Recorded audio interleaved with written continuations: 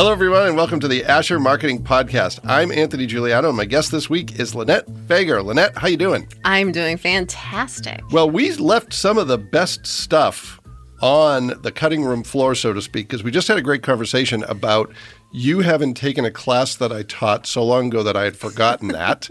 And then we were talking about feral cats and dirty windows. And then we were talking about children and your complicated life of having a 3-year-old and a 6-year-old and you and your husband working in different parts of the county, but making it all work. So thank you for being here despite all of that. It's a pleasure to be here. Well, Lynette, as you know, on this podcast, we talk about your career path. We talk about the organization you work for, some of the projects you're working on. But I want to start with a little bit of a curveball and tell me about work-life balance. Because you've got 2 young kids, your husband works, as I mentioned, kind of opposite ends of the county, actually in different counties. Yes. So tell me, this is a loaded question, but how do you make all that work? Well, I'm not sure that I do sometimes, but I try really, really hard. So really, it comes down to having a really good team. Mm-hmm. And when my husband and I got married, we made a deal because my husband's from Houston, Texas. Okay. And we met at college. All right. And so when we were going to get married, we kind of decided, hey, we'll go to whoever gets a job first kind of thing. Okay. And it happened to be me. All and right. I landed at Business People magazine. And my husband got a job shortly thereafter. And what we just determined right then is we said, you know what? We've got to find a time and find a way to just continue to find a center for ourselves. Mm-hmm. And really that's what we found we were able to do. And from there, we have a really great relationship when it comes to we both kind of have downtime is our time. And It doesn't matter what we're doing. It's just matters that we're in the same space. So It's not uncommon at all for me to be working in the evening, kind of doing some wrap up stuff on my laptop and him to be doing something totally different. And really that still centers us a lot, which is fantastic for us. But outside of that, like my kids are in the same, they go to kindergarten and to daycare. Almost done with kindergarten. That's wild. I'm about to have a first grader. That's a little wild to me. But they go to another existential crisis. Right, we had one earlier, but now we're having one after we hit record. Okay. But it's one of those moments where like when my kids are right there and they're able to be really close to me in the county that I'm working. And so I really do get to see so much of them. Yeah. I just don't get to see much of my house. Yeah, sure. And that's okay with me. So I don't know that I balance it all, but I try really hard. They also have learned to spend a lot of time on campus with me. Okay.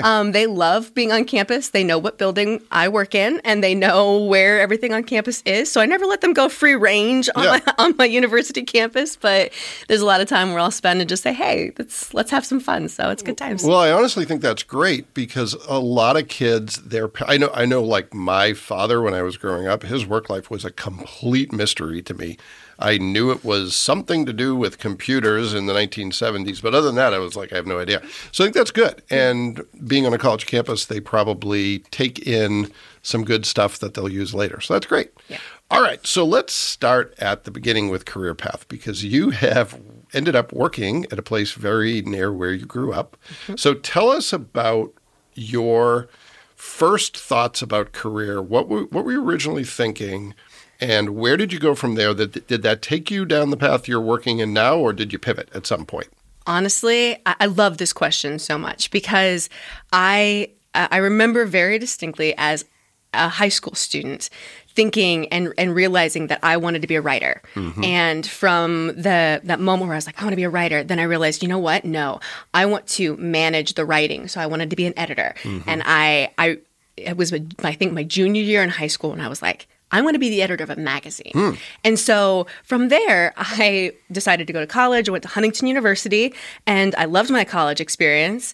And during it would have been my junior year, I believe, I was able to get an internship at Business People magazine. Okay. All right. And so I did a summer-long internship where I had the most wonderful, immersive experience where I not only got to write, but I got to do photo shoots and interviews, and I got to shadow the editor at that time. And was that Kevin Erb? No, that would have been Amber Recker. Amber Recker, who is a previous guest on the podcast. Yes, okay. It really all does come together. Yes, it does. Great. Yeah. And so she was my mentor in that moment, and she really did a lot of guiding for me.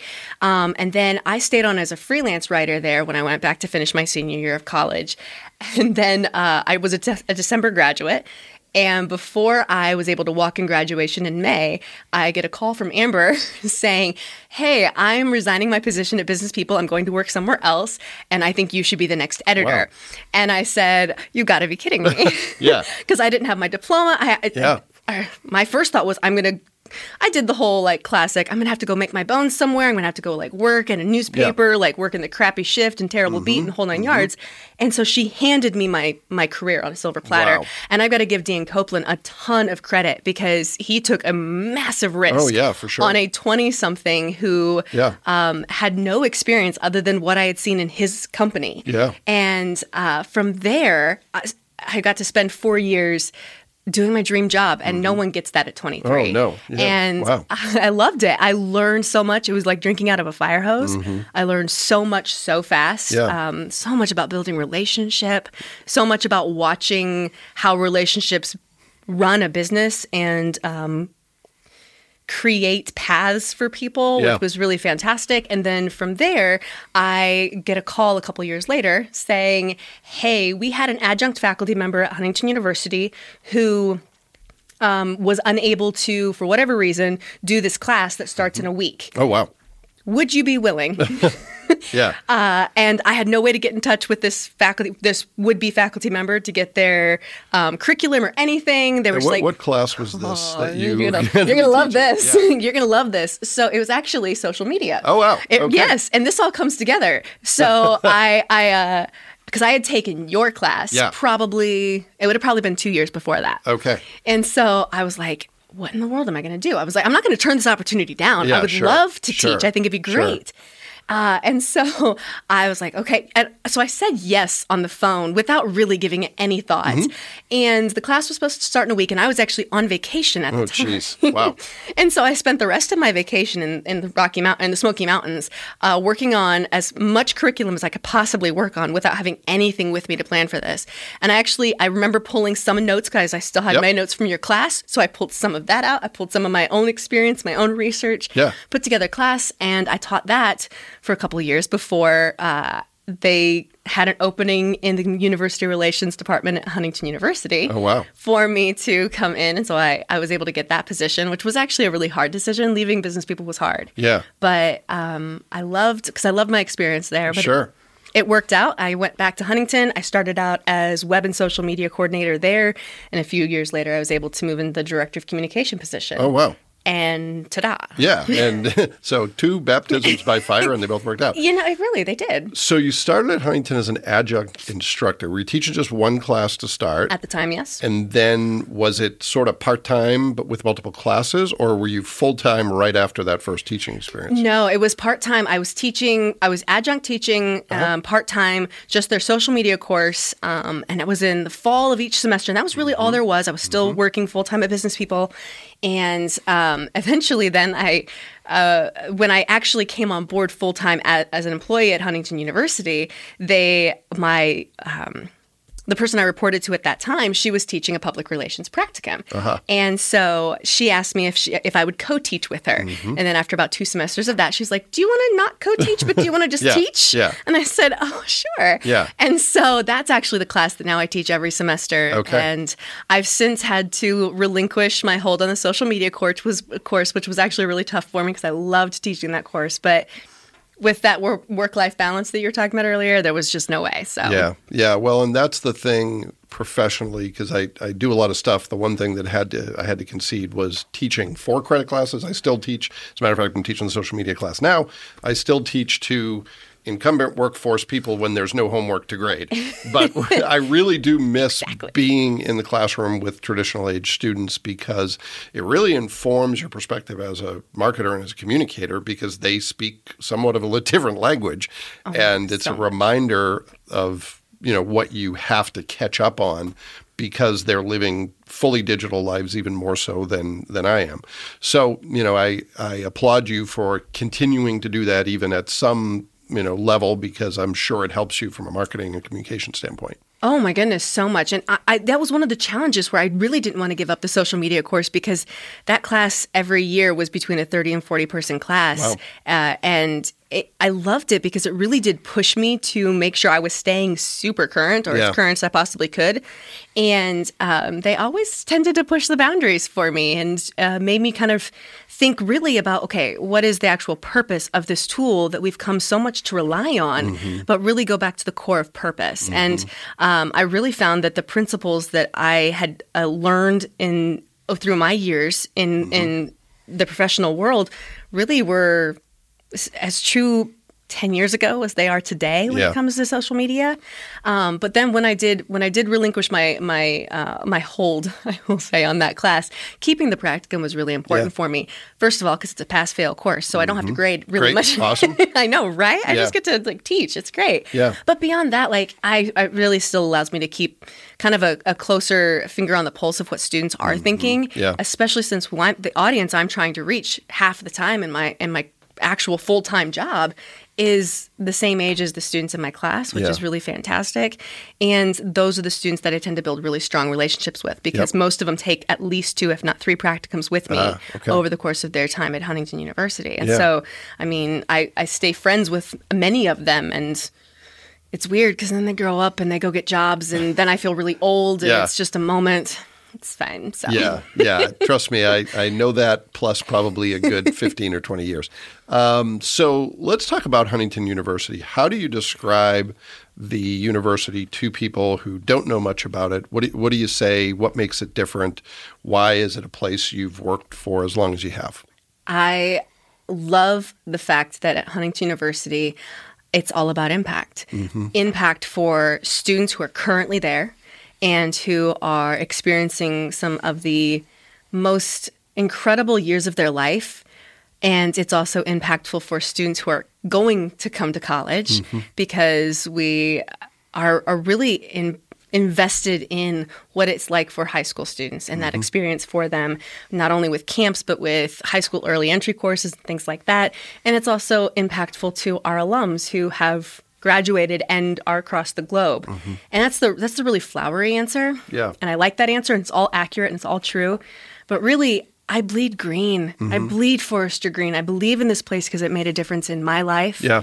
And I've watched the stories of how it makes a difference in people's lives 10 years ago when I graduated and every year after that. And I love the impact of those individuals, about people who I went to college with who are now published authors, who are running companies, who are saving lives, who are doctors and lawyers and teachers and preachers and inventors and entrepreneurs. It's those incredible stories.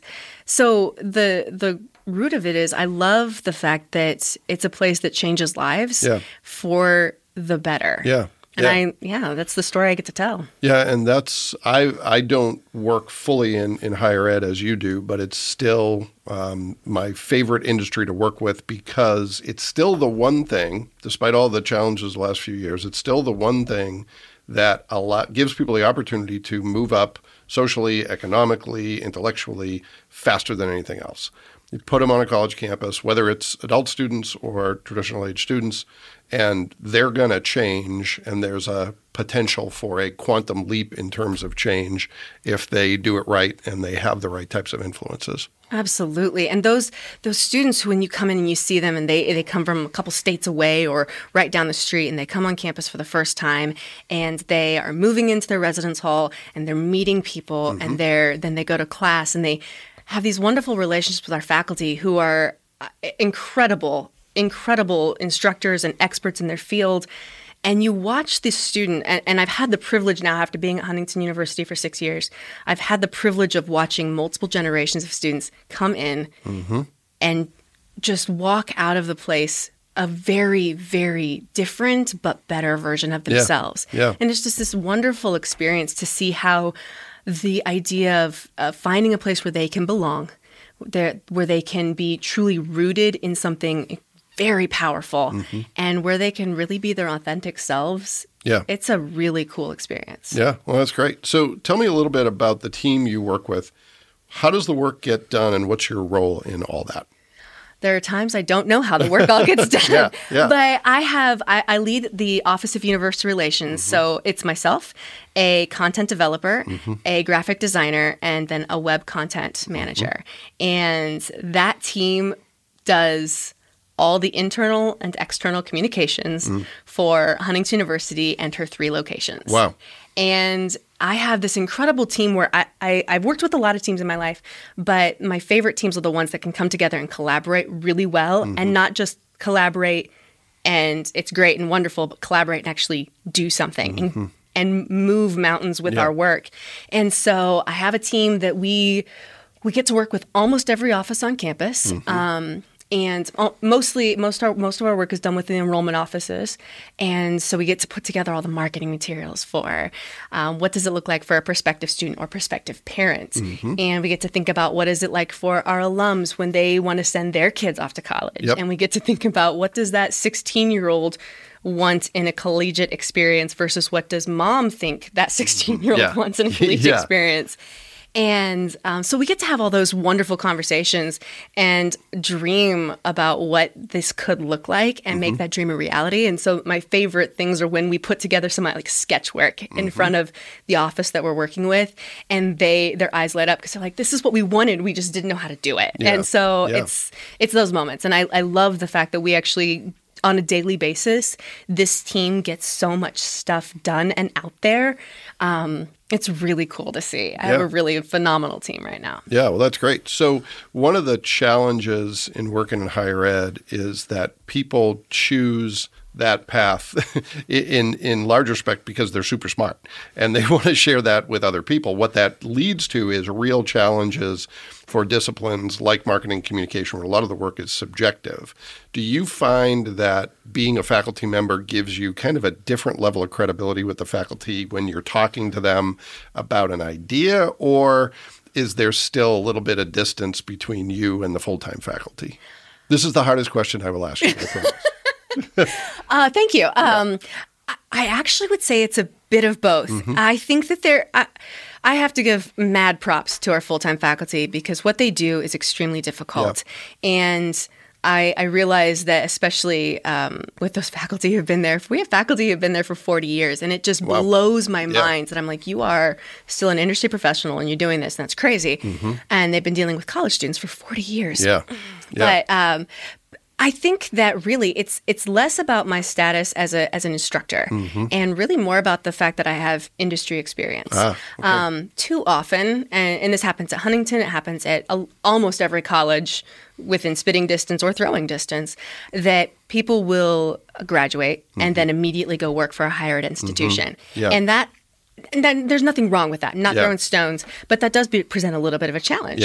And so the fact that I have industry experience, I worked outside, I taught before I came to the university, and I feel like that does give me more credibility to be able to say, like, no, I know what I'm talking about. I'm willing to strategize and think big picture, and I want to hear your area of expertise because Lord knows I'm not an expert in chemistry and biology and all these things. But to be able to say, I know why this works, and I have contacts who can help me present this, and I can back up my experience. That makes a big difference for individuals, and I found that that's actually given me some really wonderful relationships with faculty. Well, and I've found that it's really the blend of the two. You know, when I would teach to, in the 4-credit classroom, what I told students is what you're going to get from me that you might not get from others is I'm going to talk about here's what happened at work yesterday and bring that into the classroom. I said, but what you're not going to get from me is the same level of time and attention that you're going to get from someone who's full-time. I said, they're here to be the backbone of the university in a way that I can't be. I'll still answer your questions, but you're going to get emails from me that say yes, and sometimes they say no, and that's going to be the whole email. But I think really what makes it work is when you have a blend of that industry experience, people who can speak the language and give examples of what's happening now, and people who have sort of that legacy experience in working only with students. I'm honestly glad to know it's not just me who sends emails to students say yes, Yeah. no, tomorrow. Yeah. It's late. But I 100% agree, because there are individuals who've taught at Huntington University who were faculty members of mine who are still there, but are still doing research and are still subject matter experts, and they're still considered and sought after by their own colleagues at different universities across the globe. But I agree with you. I come into my students whenever I come into a practicum class, and every semester I have a couple who are from like a previous semester, and then I always have some newbies that come in, and I always start out and say, like, this class is really based on the on the conversation that you bring to the table, because I'm going to tell you what I'm dealing with in my real world, which is a world that they're familiar with to an extent. Because they're Huntington University students, but they're not doing the job I'm doing.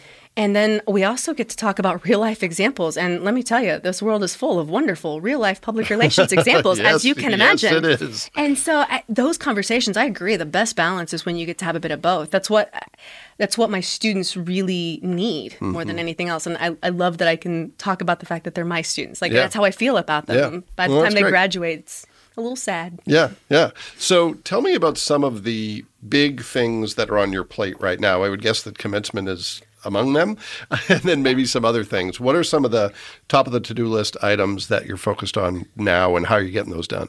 You know, when I started at Huntington, I felt like I was like, oh, there's a lot going on. Like, I'm super excited about everything that's going on. And I like that whole idea of being busy and doing lots of things.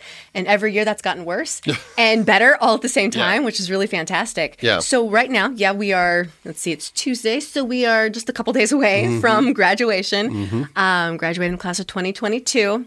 And so right after that, we jump into our summer schedule, which is full of a lot of visit days, a lot of camps. We'll have hundreds of non-college students on campus, which will be really great.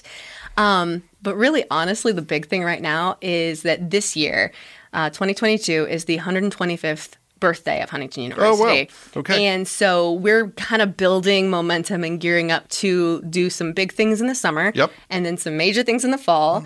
And it's been a lot of fun to, especially with the community of Huntington and the surrounding communities, really give back an appreciation to the community that helped us grow and build for 125 years. But then also to kind of launch into, okay, what's next? Because we're here, but we're still here. This by no means is the end of a book. It's definitely just turning page to a next chapter. And so that's a huge piece that we've been working on, and my office has been very involved with on many, many fronts. And we're also getting ready to close the chapter on one of our bigger strategic plans as we get ready to launch the next strategic plan. So that actually, at the end of the fiscal year, will kind of close that the one we've been working on for the last couple of years, which has been an enormous success. And it's a lot of fun to tell those stories. And as we're gearing up to continue to tell those stories, and then launching right away into our next strategic plan, because if you don't know where you're going, how do you get there? Sure. And so, is that a 3-year plan? Is it a 5-year plan? Okay. All right. Yeah.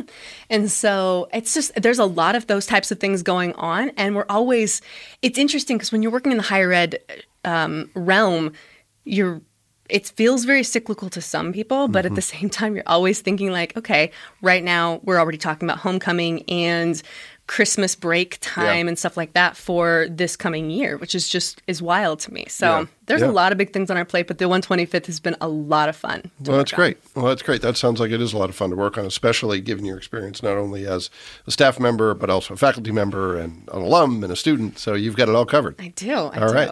So let's pivot to the speed round of the show, where we talk about a few things that reflect what we've discussed, but ideally concisely if I don't get in our way of doing that. So the first question is career path and career success. What is your best piece of advice if you're talking to one of your students, if you were talking to one of your kids when they get a little older? What does it take to be successful and fulfilled in a career from your perspective? The understanding that no job is beneath you. I had the opportunity to do a lot of jobs, and it was a lot of fun to do the jobs that I felt like were the creme de la creme of an internship and all of those things. Photo shoots are really fun. Interviewing people is really fun. but filing papers is really important. And it teaches you a lot if you're willing to take every experience and learn from every experience. Wow, that's great. And it's funny you mentioned that because there was you were in my head, as was a guy named Steve Baker when I came back from lunch this afternoon. Steve Baker was a guy I worked with at Parkview. I worked for Parkview in Columbia City and in Huntington and then eventually in Fort Wayne. Steve was like the VP of something. He was a big deal. And Steve, if you're listening, you still are a big deal. But he was in a video and there was a piece of trash on the floor and he picked it up and the message was, no matter your place in the organization, if there's trash on the floor, pick it up. And that voice is still inside my head. I walked by the front door of Asher today and there was a plate of discarded food. It was really gross. But I said, Lynette's coming here, and this will reflect on Asher Agency. If there's a plate of discarded food in front of our building, I'm going to throw it away.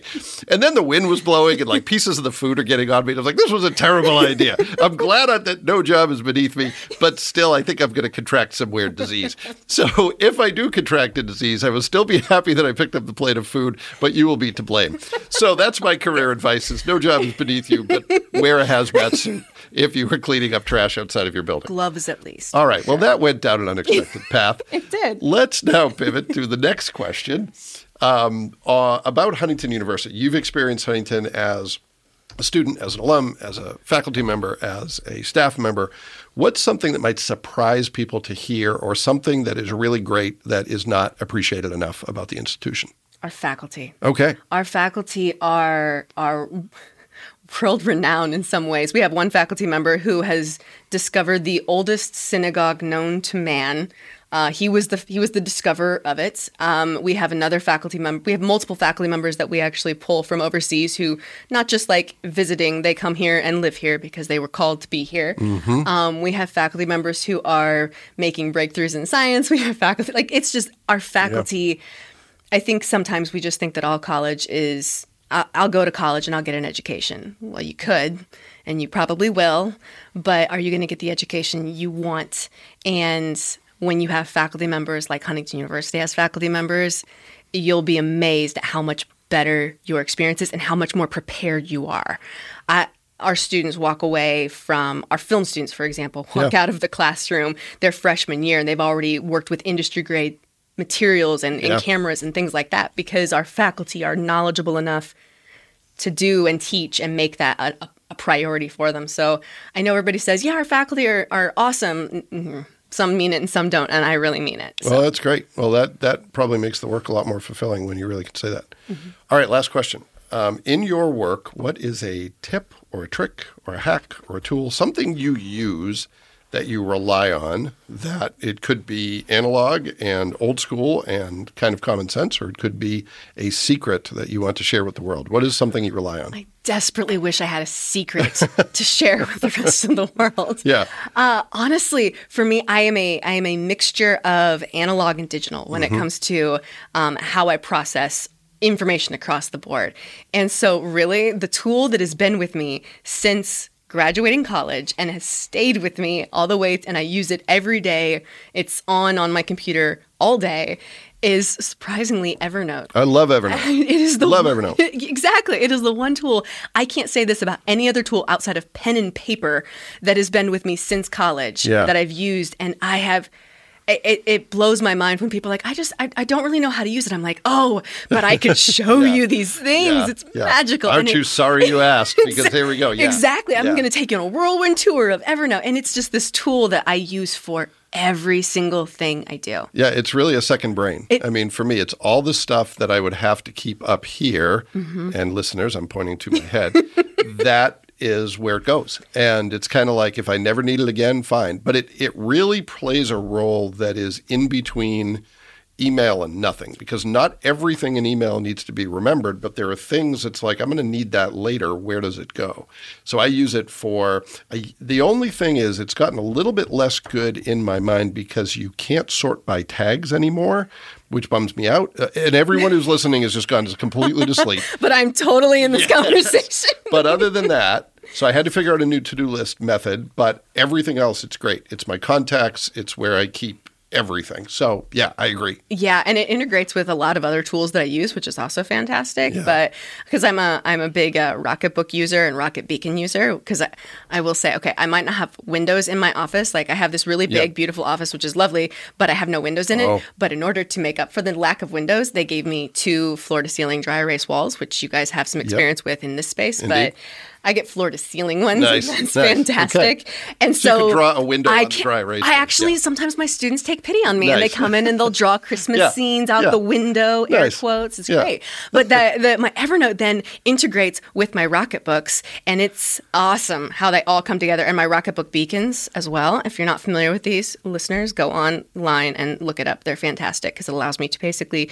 treat my whiteboards as searchable in my Evernote. Yeah. It's magical. So I really wish those were like secrets that like no one knew, but I'm sure other people do. I think a lot of people don't. I think a lot of people don't. Like in Evernote, do you ever do handwritten notes that you then scan and then are searchable? Yes. Even I have the worst handwriting in the world, but it gets most of it there. So Yeah. So, I'm with you 100%. All right. Well, thank you for being here. Thank you for nerding out on Evernote. Thank you for tolerating my story about the discarded food plate that was outside of Asher.